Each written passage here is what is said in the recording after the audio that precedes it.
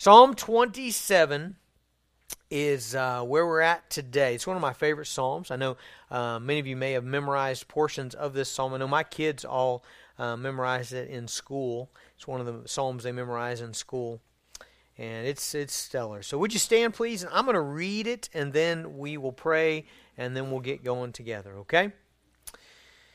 The Lord is my light and my salvation. Whom shall I fear? The Lord is the stronghold of my life. Of whom shall I be afraid? When evildoers assail me to eat up my flesh, my adversaries and foes, it is they who stumble and fall. Though an army encamp against me, my heart shall not fear. Though war arise against me, yet I will be confident. One thing have I asked of the Lord, that I will seek after, that I may dwell in the house of the Lord all the days of my life, to gaze upon the beauty of the Lord, and to inquire in His temple. For He will hide me in His shelter. In the day of trouble, He will conceal me under the cover of His tent.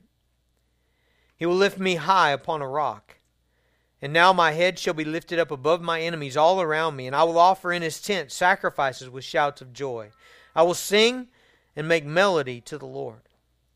Hear, O Lord, when I cry aloud, and be gracious to me and answer me. You have said, seek my face. My heart says to you, your face, Lord, do I seek. Hide not your face from me. Turn not your servant away in anger. O you who have been my help.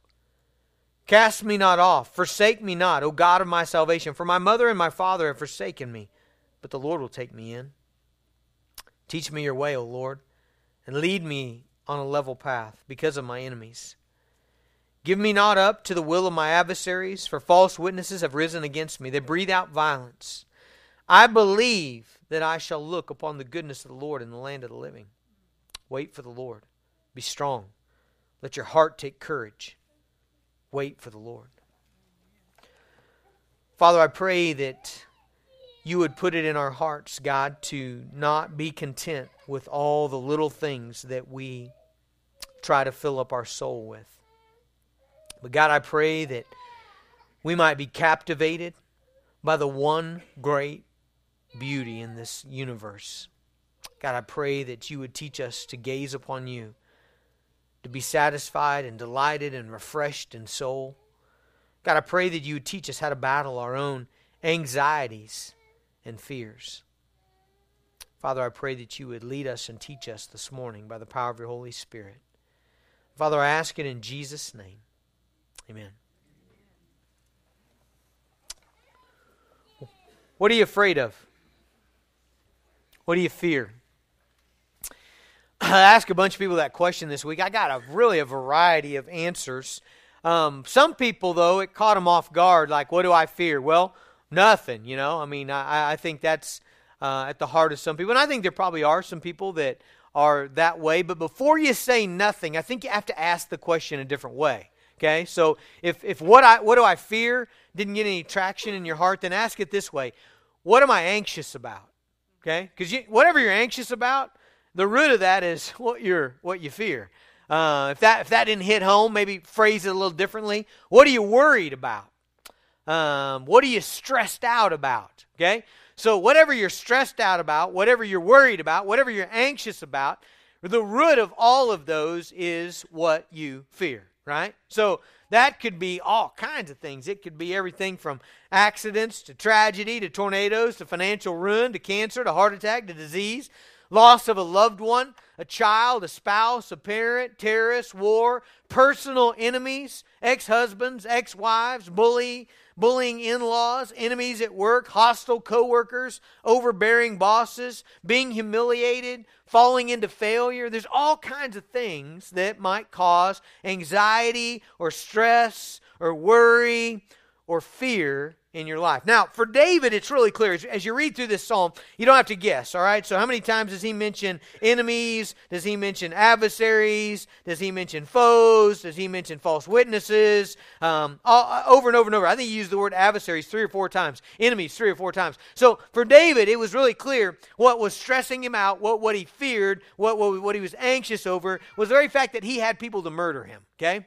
he had people all around him who really wanted to kill him. Okay, that was David's deal. You know, when we talk about our enemies, a lot of times we're talking about the guy at work that wants to sell more than we do. You know, or the couple across the street that always gets their lawn better than ours and hangs more Christmas lights and that kind of silly stuff. No, David's really talking about there's somebody that wants to slit my throat. There's somebody that wants to kill me. There's somebody who wants to murder me. Okay, that's literally who he's talking about. Okay, and so David is teaching us in this psalm. I think it's brilliant. He's teaching us, how do we face our fears? How do we handle our fears? How do you handle your anxieties? How do you handle your worries? How do you handle your stresses in life? And I think we could really say David is an expert at this, okay? So not only is he speaking under the inspiration of the Holy Spirit, but David is a guy who really faced some pretty serious things in his life. So in verse 3, when it says, and though an army encamp against me, my heart shall not fear. Though war arise against me, yet I will be confident. Right? If I say that, I'm being over dramatic. Right? I'm exaggerating. I'm using a literary tool to capture your attention. All right, guys, we're in a battle. I'm saying things like that. No, like David really is waking up in the morning and opening up his curtain. And they're camped against him are people that want to kill him. They're outside the city. Is Saul's army, or they're in the rock croppings. Are the soldiers of Saul, all trained with one purpose: slay this guy, kill David. All right, so David actually is living out this day by day stress and anxiety of having people that want to kill him. Okay, now a couple things pop out right away as we begin to look at this psalm. Number one, David doesn't just ask that God would take away the things that are causing him fear. Now, let me tell you, there's nothing wrong with that, okay? So if you're here this morning and you got a tragedy in your life, you got a calamity in your life, you got a stress in your life, there's nothing wrong with you saying, God, would you take that away? Okay, so don't hear me say that. Please do. In fact, if I have one, when I get sick, let me tell you, I don't say, hey, God, give me more so that I can, grow as a Christian. I don't say that. I say, God, if you'd take away this stomach virus, I would be much appreciated, okay? So it's okay to say that. It's okay to pray that. But it's interesting to me that David does not pray that here. He prays it in other places. He doesn't here. I think the reason why is that David realizes that this particular thing in his life, God's going to leave. Okay? So there are things in our life that God's simply not going to take it away. There are situations that God's not going to take away. We have to realize that. There are times when God won't take away the cancer. God won't take away the heart disease. God won't take away the loss of a loved one. God won't take away the tragedy. God won't take away the financial loss. God won't take away the loss of a job. No matter how much we pray, it's God's will that be in our life. And so that's a reality. And so if the only tool in your toolbox for dealing with your anxiety is, God, take this away so I won't be anxious, man, there's going to be times in your life you're going to be overwhelmed with anxiety. All right, and so that's a great tool, but it's not the only tool, okay? So we notice David doesn't just pray that God would take it away. In fact, what we see right away, big observation here, is that David is really not focused on the trial at all. David is focused throughout this psalm continually on the character of the Lord. Okay, so that's from the beginning to the end. Verse 1, how's it start out? The Lord is my light and my salvation. Whom shall I fear? The Lord is a stronghold of my life. Of whom shall I be afraid? What's David saying? He's saying, all right, I'm remembering that God is this. He's light, He's salvation, He's a stronghold. Because God is those things, I'm not going to fear.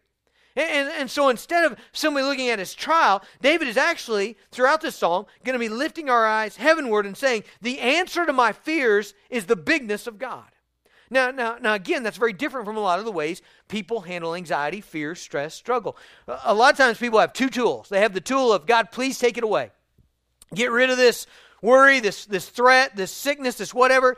Or the second tool is, all right, I gotta work through logically in my mind why this is not that scary. So, you know where I see people do this all the time? On an airplane. Right? People get on an airplane and you know what they do? They're like this. Okay, These things take off from every city in the United States and all over the world every day. There's thousands of them in the air right now. They're mechanically sound. The pilot's gone and checked everything. It's got 2 engines. Even if one fails, the other one will be okay. And there's landing strips all over. And these guys are trained. And I watched that movie where that guy landed the plane on the Hudson and not one person died. And so it's surely going to be okay, right? And so what are they doing? They're saying, I'm really scared about this. And so I'm gonna give myself all these facts and figures and so that my anxiety will go down. So that my fear of this will go down. So I'm telling myself, this thing is not that scary. All right, now again, I'm totally supportive of you doing that. I think that the Bible would be, that's fine. But here's the reality. There's times where that doesn't work, okay? Because there's times where you begin to look at the statistics, all right? Have you ever been in this situation? You're like, all right, if I look at the statistics say I'm probably going to die. I'm probably not going to make it. This bad thing is probably going to happen. I mean, that's the reality. And so what are you going to do then? What are you going to do when you hit the situation where the odds are this is really scary? You'll be susceptible to fear, controlling and tormenting you. So David fights fear in a much different way, okay? So he fights fear by remembering the character of God, but even, I'm going to jump right to what I think is the jewel of this passage, all right? Verse 4 is the prize of Psalm 27, in my mind. If verse 4 wasn't here, I probably wouldn't be preaching this sermon, because it's the thing that captivates my attention, all right? So David says, all right, here's how I'm handling my fear, here's how I'm handling my anxiety, here's how I'm handling my stress in my life. I'm not only going to remember the character of the Lord, but I am going to relentlessly devote myself to seeing and knowing more of God. All right? That is David's relentless passion. Okay? He says in verse 4, one thing have I asked of the Lord that I will seek after, that I may dwell in the house of the Lord all the days of my life, to gaze upon the beauty of the Lord and inquire in his temple. So David's one great pursuit in the midst of this stressful situation is to see the beauty of the Lord. Now, that's surprising to me that's what he says, right? Like, can you imagine him, waking up in the morning, open up the tent, hey guys, we're surrounded by an army. David's advisors are all coming in. What should we do? What should we do? What should we do? And David's like, all right, guys, all right, the one thing we're really going to do is we're all going to go, let's gaze upon the beauty of the Lord. That's a strange statement, isn't it? Like, I don't think we normally think that way. I don't think we normally process that that's what I need to do in a fearful, stressful, dangerous situation. I don't think that's what we think. But that's exactly what David is saying here. David is saying, the thing that's going to keep me from unraveling on the inside is me relentlessly pursuing, seeing more of God. Okay? Now the phrase that I love in verse 4, I love the way that this is translated. One thing have I asked the Lord. One thing. One thing.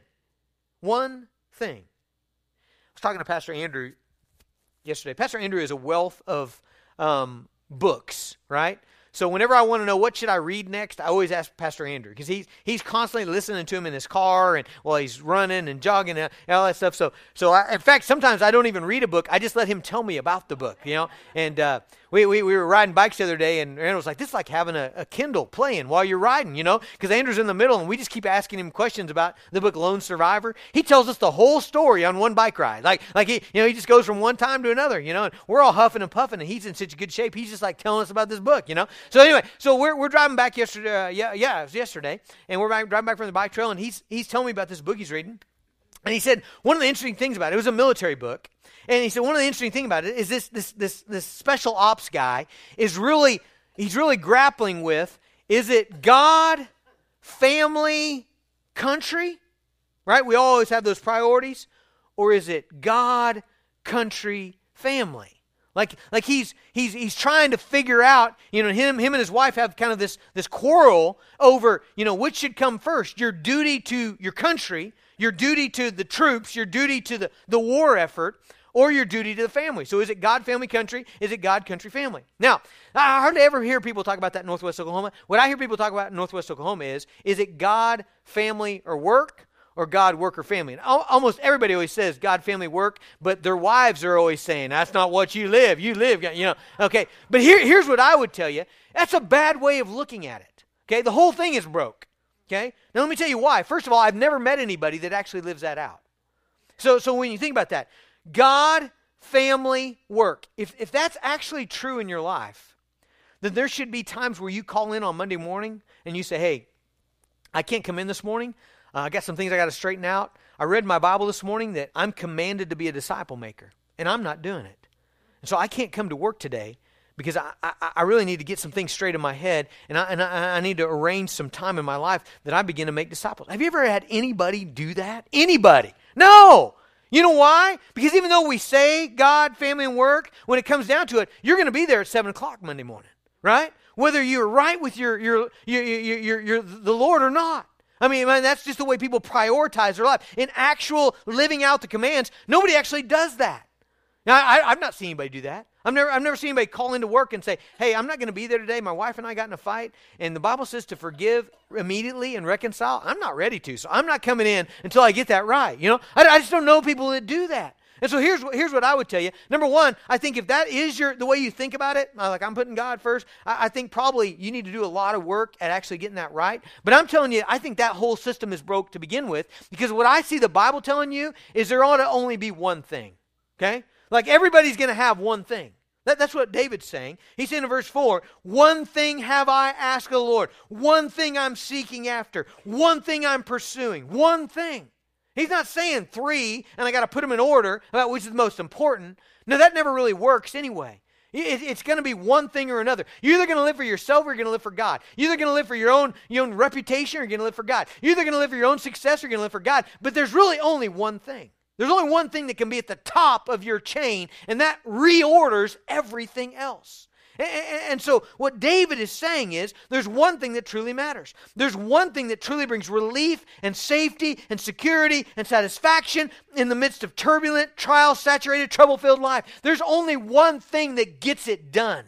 If you're a business guy, all right, there's only one thing that has a huge payoff in life. You know, if you think of things in terms of what am I getting as a reward for my investment, there's really only one thing. There's only one thing that actually pays off for giving your life to.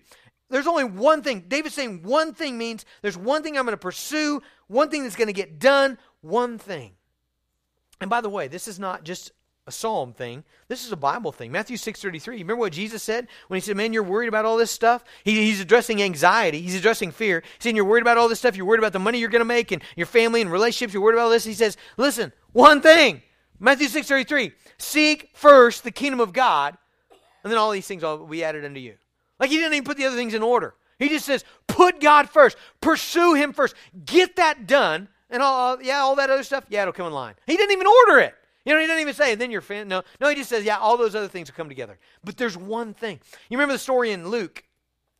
This is a great story to tell after Thanksgiving, because this probably happened to somebody here today, all right? So, Luke 10:38, all right? So, Mary and Martha, Lazarus, great friends of Jesus, and they live in Bethany. Jesus stops by from time to time. He stops by at their house. Verse 38, now as they went on their way, Jesus entered a village, and a woman named Martha welcomed him to her house, okay? What does that mean? Not just Jesus, but who'd she get? 12 other guys, too. Probably 20 or 30 guys, actually, because there was a large following that followed Jesus. So, picture 25 people at your house for lunch. You didn't know they were coming. Okay, that's the situation. All right, verse 39. And she had a sister called Mary who sat at the Lord's feet and listened to his teaching. Verse 40. But Martha was distracted with much serving, and she went up to him and said, Lord, do you not care that my sister has left me to serve alone? Tell her then to help me. All right, so do you see the picture, right? So Martha is trying to sweep the living room floor. She's trying to get the bathroom clean. She's trying to get the turkey on. She's trying to get the stuffing made. She's trying to get the dressing done. Somebody needs to go to the store and get milk. You know, someone needs to get more paper towels. Someone needs more toilet paper. You know, we got to get the house ready. Then she's looking around and she sees her sister who is just sitting on her keister at Jesus' feet and soaking up every word. And she is infuriated, you know, like she's killing herself trying to get this meal together, and Mary's doing nothing, and so she scolds Jesus. It's always a bad idea, okay? It's always bad. Some of you guys keep trying it. It's never a good idea. She scolds him. How come you won't tell her to help me? Verse 41, the Lord answers her, Martha, Martha, you are anxious. There it is again. See how this is all come back to fear, worry, stress. You know, what's Martha's big deal? Why can't she just let it go? Well, why can't you let it go when you have people in your small group, huh? How come you got to kill everybody, you know, getting ready? You know how that goes, right? You're yelling at the kids, get off your stuff, get the stuff, I don't ever want to see it again. Ding dong, hey, welcome to our house for small groups. Your house looks nice. Oh, we hardly got to it, Why do you do that? What? You're Martha, right? Martha, Martha, you're anxious and troubled about many things. Verse 42. One thing is necessary. See, Jesus is saying just what David said. One thing is necessary. Martha has chosen the good portion, which will not be taken away. Or Mary has chosen. Mary got it right. He said, look, Martha, there's one thing that's got to be done in your life. There's one thing that's got to be accomplished. There's one thing that we can't neglect. There's only one thing. And Mary's getting it done. And you're not. Even though you're trying to get everything else done. All right? By the way, I'm going to ask you this probably several times. What's your one thing? What's your one thing? See, that's harder than what's your priorities? Well, it's God, family, work, even though it looks nothing like that, I think the better question is, what's your one thing? What is the one thing you're going to live your life for? Well, David says it's this. This is so strange. I mean, I just wouldn't expect this. He says, in the middle of fear and enemies and adversaries and attacks, David says in verse 4, the one thing I'm doing, look at the end of verse 4, I want to gaze upon the beauty of the Lord. He says, I want to dwell in the house of the Lord all the days of my life. He doesn't want to live in the temple. He couldn't live in the temple. That's not what he's saying. He's not saying we want to live at church. If you want to live here, though, that's fine. If you want to bring in your cot, you can't bring your furniture, but if you want to sleep here, that's okay. But we've got duties for you, okay? We've got a long list, but that's fine if you want to live here. I don't think that's what David's saying, though. I don't think that gets it. I think what he's saying, the temple was where? It's where the presence of God was, right? That's where the presence of God dwelt. What David is saying is, I want to be in the presence of God. And I want to gaze upon His... You know what I would have expected there? If I got an army trying to kill me, I would say, I want to gaze upon His power. I want to gaze upon His might. I want to gaze upon His relentless wrath to the wicked. That's what I would want to look upon. David just shocks me here. He says, one thing, I want to gaze upon the beauty of the Lord. Beauty. That's interesting to me. Beauty is that which we delight in, that which we rejoice in, we satisfy our soul with, isn't it? Yes? Let me give you some examples. How about the beauty of a bride? Huh? How about the beauty of a bride? Man, I still remember when Emma came down the aisle. Emma's the one gal that I can stare at, and it's good, and I should, I was looking at her last night. She sat across from me at the table. I had my computer, I was working, and she had her computer, and I was watching her. She's editing pictures, and when she's concentrating on something, her mouth does all kinds of funny things. So she's like working with it, And I was just looking about how pretty she is, and you know what that did? It filled me up a little, right? I remember looking at our babies when they're born. Or little Colt. Anybody see little Colt today? He had on a button down the front shirt and a little red bow tie. I mean, he came in and they sat over here and I was over there and he saw me. He's like, Dad, and he runs over and sits on me. He's got his little bow tie on. You know what? I rejoiced in that. Like I delighted in that. Like his cuteness kind of filled me up a little. I remember being at the top of Zion Canyon or Continental Divide, or I remember on the other side of Rocky Mountain National Park, sitting for an hour watching the elk graze through our campground. And you know what happens there? We're experiencing beauty, right? Being at the top of some mountain. It kind of goes the same way for me every time. I'll be at the top of some great mountain vista, and I'll find myself lingering and soaking it in, and trying to remember every detail, etching it in my mind. You know why? Because it's doing something in my soul. The beauty of it. In fact, I remember I tried this several times. I had my quiet time one time on the edge of the Grand Canyon, and after I got done with the scriptures and praying and everything, I tried to sketch out in my journal kind of what I was seeing. I tried it one time up in Gunnison in a rock outcropping where I had my quiet time. We were having just personal devotions out by ourselves.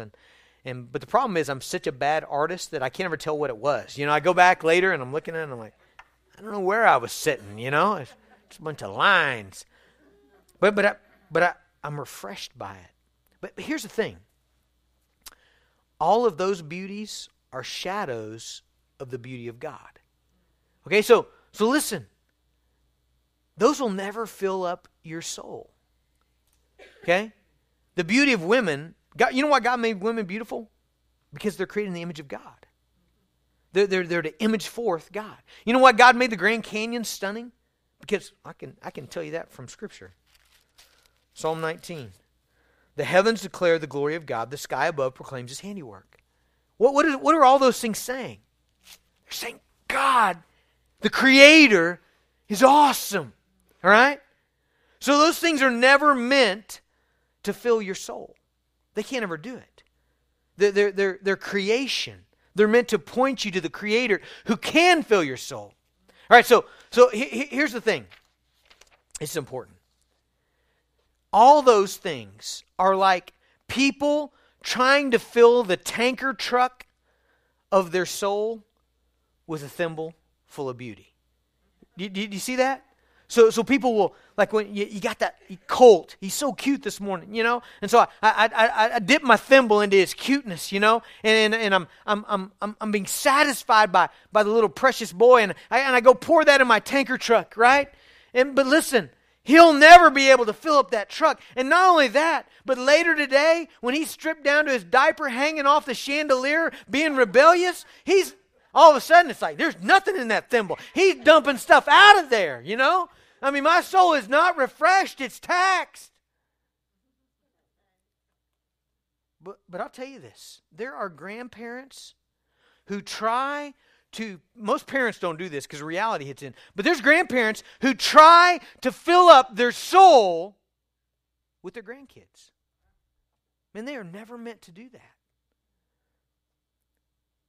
How about hunting season? Hunting season just ended, didn't it? You got those guys that are up in their tree stand.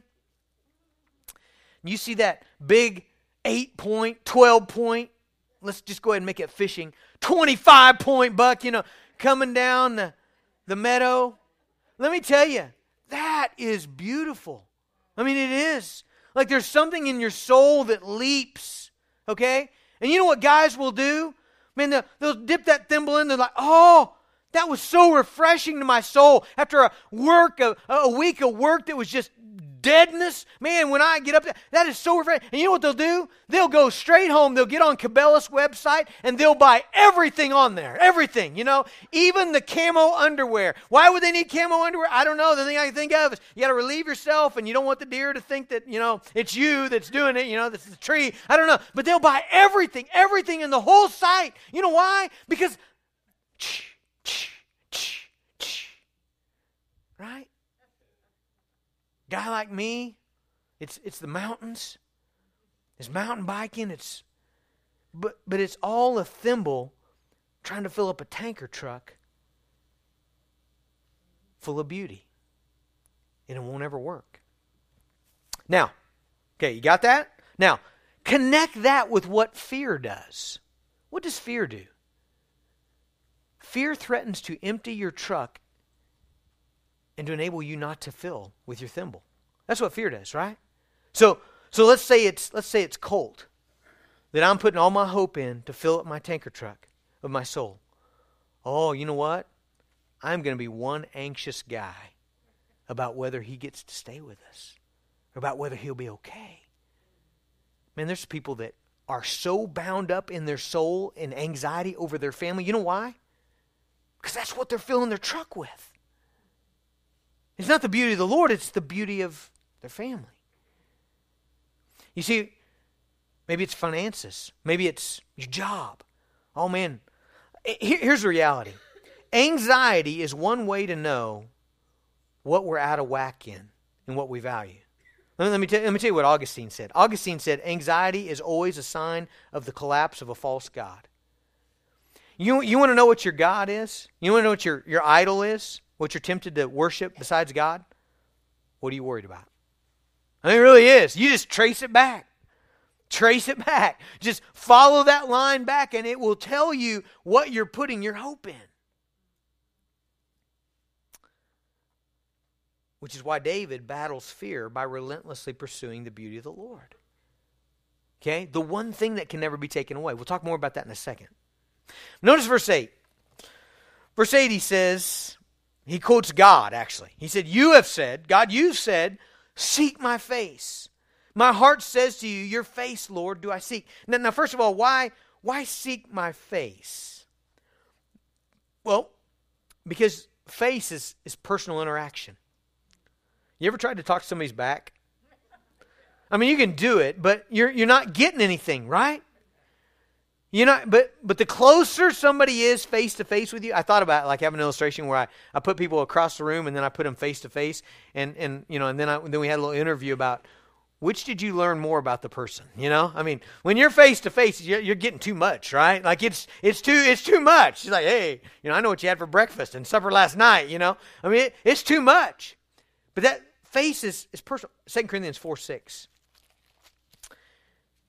For God, who said, let light shine out of darkness, has shone in our hearts to give the light of the knowledge of the glory of God in the face of Jesus Christ. It's this personal experience with God.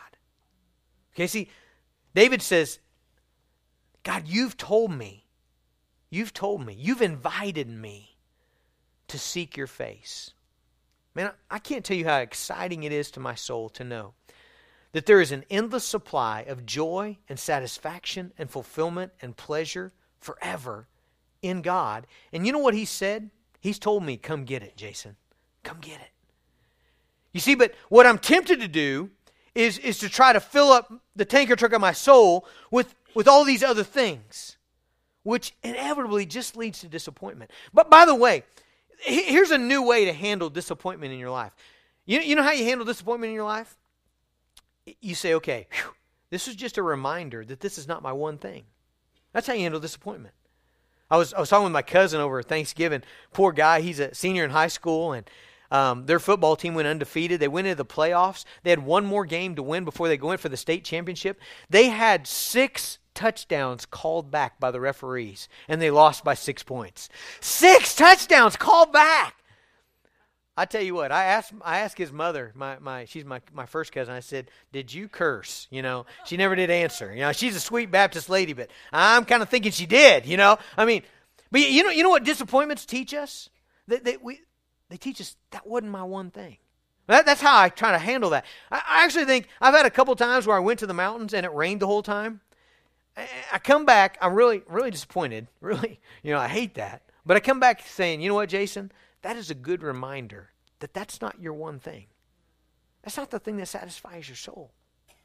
It's kind of good when the grandkids are real bad, isn't it? And you got to send them home. You're like, okay, come get them. Because it reminds you, it's not my one thing. This is not it. David says, you have invited me to seek your face. What purpose does verse 10 serve? Have you ever asked yourself that? It like comes out of nowhere. Verse 10 says, for my father and my mother have forsaken me, but the Lord will take me in. I look back. Someone correct me. Someone may have maybe you've read the story of David more recently. Don't correct me as the sermon's going on. Wait till it's over, all right? But anyway, I'll mention you next week. But I cannot remember a time where David's mom and dad forsook him. I can't. I was trying to work through that. After he leaves home and goes to, be on his own, there's only really one time I can remember them being mentioned, which is when he hides them in a foreign country to protect them. Okay? So now it doesn't mean it didn't happen. I just can't remember that it did. Okay? There's not anywhere in Scripture that I can recall. So here's what I think about verse 10. I think verse 10, David is saying this. He's saying, even the things in life that you think would be the absolute most dependable, don't put your hope in them. They'll let you down. Even my father and my mother have forsaken me. In the 8:30 service, my family was all sitting right here. And I went ahead and named the kids. And I said, guys, right here, do not put your hope in mom and dad. Don't do it. We're going to try our best. We're going to try our best to always be there for you. We're going to try our best to help you out in life. But listen, we're not your Savior. Don't put your hope. We can't be your one thing that you depend on for your life to be okay. We're not it. And you're not it for us. It can't be that way. So, what does David say? Let's review. What's the answer to fear? What's the answer to anxiety? What's the answer to stress in your life? The answer is a relentless asking, a relentless seeking, a relentless carving out time to gaze upon the beauty of the Lord. God has invited you to do that, okay? He said, come. There's beauty infinite enough to fill your soul 1,000,000 times in the Lord. And so seek that. Seek that interaction with Him. Pursue it, all right? Now, if we will make that our one thing, here's the end result. I'm jumping clear to the end of the psalm. Verse 13. I believe that I shall look upon the goodness of the Lord in the land of the living. All right, now put this in context. Verse 3. An army encamped against me. Okay? I'm not going to fear. Why? Because I'm going to gaze on the Lord. And then he skips to verse 13. I believe I'm going to look upon the goodness of the Lord in the land of the living. What's he saying there? David's saying, hey, you know what? I believe what's going to happen to me is that I'm going to experience the goodness of God in the land of the living forever and ever. He jumps all the way there. I think there's actually a term for this, but I can't remember it. But what David's doing is he's looking past his trial to the victory that God's going to give him.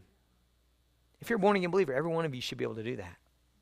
If you don't do that, if you get in the habit of looking at your trial, then your life's going to crash. I have a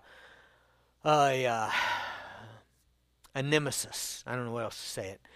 But the guys built more trail out at the bike course, and there's a troll. We call it the troll bridge. I don't know what we call that, but anyway, it's like this. It's about this wide, and it's a bridge that goes up into a cottonwood tree, and then it makes this right turn. Okay, so you go up in the tree and you make a right turn. The tree is right here beside you. You make a right turn, and then you drive down the cottonwood. Okay, the stump of it. It's at an angle. Like, you know how trees will grow at an angle sometimes? So you drive down the trunk of this big tree. And nobody else seems to have any trouble with it. I have driven off of that tree from the top of it probably 5 times, okay? Now, falling out of a tree at 44 years of age hurts. Falling out of a tree on your bicycle at 44 is worse, all right? It's worse. It's a worse deal, okay? And I'm coming straight out of there. And I cannot figure out, I think I finally have figured it out. What am I doing wrong? It's this. This happened Wednesday. I went and I bumped up against the side of the tree on my way up, like it's kind of a narrow turn there, and I bumped my shoulder and I pushed myself off, and I literally drove right off that stump. I just drove right off, head down, in the river. The river's down, so I went straight into the mud. My helmet caked. I got a picture of it if you want to see it. And I was like, "What are you doing?"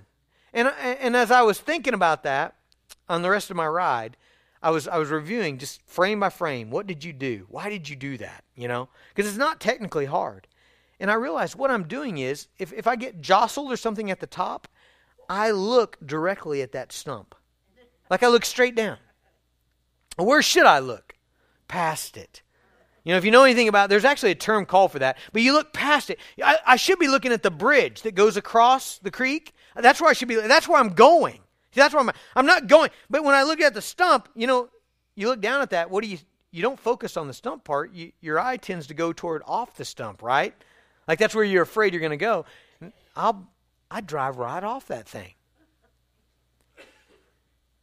I think there's times where your life has fallen apart and you've got stress and you've got fears and you've got anxiety. And you know what you do? You look right at it. Okay? You see what David's doing? From the beginning of the psalm, what's he doing? I'm not going to think about my trial. I'm going to think about the army. I'm going to gaze. You know what I'm going to relentlessly pursue? I'm going to relentlessly pursue gazing at the beauty of the Lord. And even more, verse 13, I'm going to look to the very end, what I know God is going to do in my life. You know what's cool to me about verse 13? Let's read it again. I believe that I shall look upon the goodness of the Lord in the land of the living. Basically, he believes 2 things. God's going to take him to the land of the living, and he's going to spend forever looking at the goodness of the Lord. You know what's cool? David had no idea how God was going to pull that off. If you're a born-again believer here, and you have one of these dudes in your lap, you know how God's going to pull it off. You know so much that David did not know. What do you know that David didn't know? Well, you know that God would love us so much that he would send his own son from heaven to become permanently a man. Jesus is a man right now in the heavens. Have you ever thought about that? Like he took on human flesh for all eternity. He became a man, and then he lived the perfect life that we haven't lived. He lived a life of sinless perfection, a life of always trusting the Spirit of God, always depending upon the Spirit of God. And then he lived a torturous, murderous death. He endured that for our sake, to take our sin upon himself, in order that if we would repent of our sins and put our faith in him, we might be tethered forever, joined forever to Jesus Christ, so that our sin would be placed upon him, his righteousness placed in our account, and we would be joined to eternal life, so that when he comes again and establishes a new heaven and a new earth, that we might go there and live forever in the goodness of the Lord in the land of the living. You see, David's here. What he's dreaming about is here. He has no idea how that's going to happen. But here's what he does know. God will do it. God will do it. He's like, I got an army trying to kill me, but you know what? Here's what I know. God's going to take me to the land of the living, and I'm going to live in the goodness of the Lord. Now, here's what's shameful to me. I know exactly how God's pulling that off, because I got the rest of the book. I know exactly how God's going to do that. And I know I'm in it. And so, why should I fear? See, here's the beauty. I'm going to close with this. If your one thing is to gaze at the beauty of the Lord, nobody and nothing can take that from you. When people attack you, you know what that does? It drives you more to gaze upon the beauty of the Lord. When life hands you disillusionment and discouragement, you know what that does? It drives you to gaze upon the beauty of the Lord. When someone comes and slits your throat and kills you, you know what that does? You just took a fast track to the beauty of the Lord. I mean, literally, like it can't be taken away. Like nothing and no one in all of this universe can ever take that away. Now, everything else in life they can take away, but they can't take that away. And so I just want to ask you, and I think this is a big question. I think for some of you, you're going to have to give this some thought and prayer. What is your one thing? Okay? As life is pressing in on you, and many times it's when that happens that we figure it out, that it really becomes apparent. So when your life gets hard, when you've got stress, when you've got anxiety, when you've got fear, when you've got all these things pressing in on you, what is your one thing? What's the one thing that you're going to fill up the tanker trip of your soul? If that is not Jesus, then it's the wrong thing. Let's pray. Father, I ask you to give us clarity into our own souls. God, I pray that you'd give us just insight, God, to see clearly into what is our one thing. What's the one thing that we're living for, the one thing that we're pursuing, the one thing that we're hoping in, the one thing that we're giving our one precious life to. And Father, I pray that if it's not you, God, that you would just make that clear today, that we would have a course correction in our own soul. God, that you'd bring repentance, that we would now as we sing just confess that to you and reorder our lives. So God, that you are the pursuit of our life. Father, we ask that you'd help us with that. Father, we ask it in Jesus' name.